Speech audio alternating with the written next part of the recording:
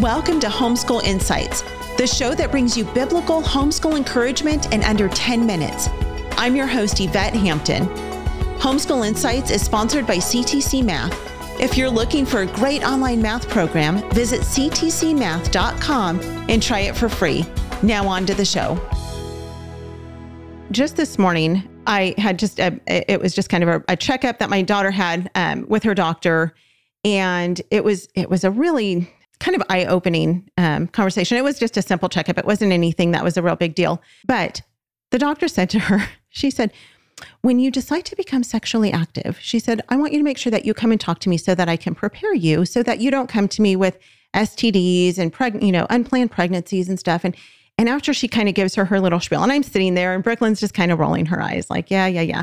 Because obviously that's just not where she's at. You know, she has never even been in a relationship yet. And we're grateful for that. We're not opposed to her being in a relationship right now. If God were to bring a godly man to her, even at the age of 17, we trust the Lord for that. And we trust him for his perfect timing for that.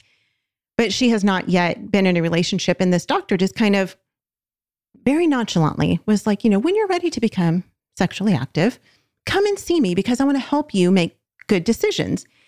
And at the end of it, she said, I want you to be able to live the best life that you can live. And of course, I'm thinking, well, her being outside of the will of God and living a sexually active life outside of marriage is not going to be fulfilling to her in any way whatsoever, not physically, not emotionally, not spiritually. And it's really sad that this doctor was, she's been duped, even as a physician, she's been duped into believing that, if you're just prepared for these things, it can be fine. But there was no talk of the emotional part of it and how we can prepare our young girls to be emotionally ready for a committed relationship that is pleasing and honoring to the Lord. That wasn't even part of the conversation. And I know this might be too much information, but this is the reality of life, right? I mean, this is what we face as moms of teenage girls. People just want to say, hey, when you're ready, just let us know and we'll help you through this. And there's no consideration for what it's going to do to them emotionally or spiritually. So as you have studied this topic and as you've prepared to write this book and written both of your books, actually, how can we as moms and dads who might be listening, how can we prepare our girls, our young women, to be emotionally ready for a truly God-honoring, committed relationship? I think it's so good to just even think about it because the conversations are happening out there. Our girls are hearing things. Our girls are seeing things. We cannot hide anything from them. We just had a big conversation about what they saw at Target yesterday when we went in. Well, it was just like, there's so many things happening all the time, like these swimsuits that are made for men, that they're women's swimsuits. I mean, we're having these conversations, so they're going to happen. So I think the more we can think through things, prepare to have these conversations and not be like, I don't want to talk to my kids about this because someone is talking to your kids about this. And what I discovered working with inner city young women is marriage isn't even thought of. And I think that's growing more in our population. Like they're not even thinking someday I want to get married. They're like, I'm never going to get married, but I want to be with this guy and maybe I'll be with this guy. And I remember being in that group and we were talking about marriage and communication and all these things. And they're like, giving me blank stares. And I'm like, how many of you want to get married? None of them. None of them wanted to get married. They all had kids already. I said, how many of you have seen a good marriage? One young woman out of 30 raised her hand and she had an aunt and uncle that had a good marriage. And so they're not seeing good marriages. So first of all, we need to let our kids know that we see that this is a struggle. This is the world that you're in. And they don't even see that marriage can be healthy and positive, which hopefully in our homeschooling homes is a different thing, but just know that those conversations are going to be there.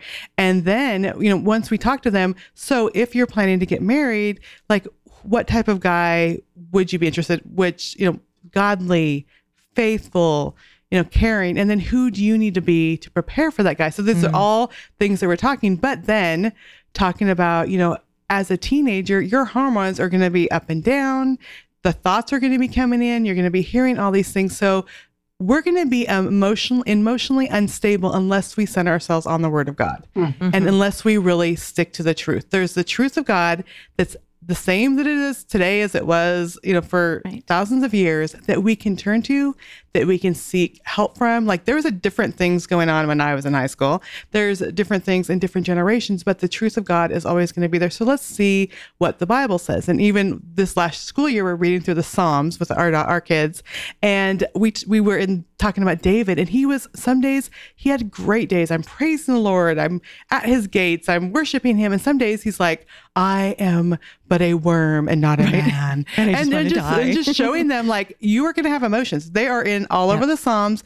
We're going to have the ups and the downs, but every Psalm ended with, but I praise you. I trust you. Lord, you are my strong tower. Lord, you are my refuge. And so that's where it needs to go.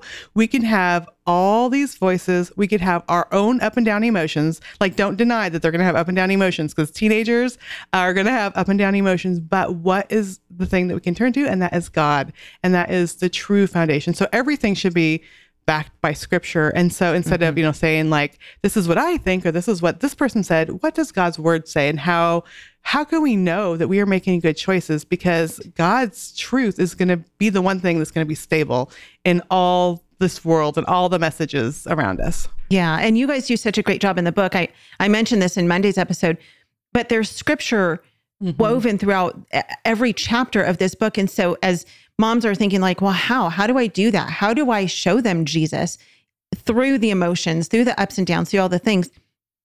God's word. And you've done such a good job of finding scripture that is perfect for dealing with those emotions, dealing with those thoughts, dealing with preparing themselves spiritually and emotionally for relationships. Thanks for joining us for Homeschool Insights. For more great homeschool inspiration and resources, listen to the Schoolhouse Rocked podcast every Monday, Wednesday, and Thursday. And be sure to watch the film Schoolhouse Rocked: The Homeschool Revolution.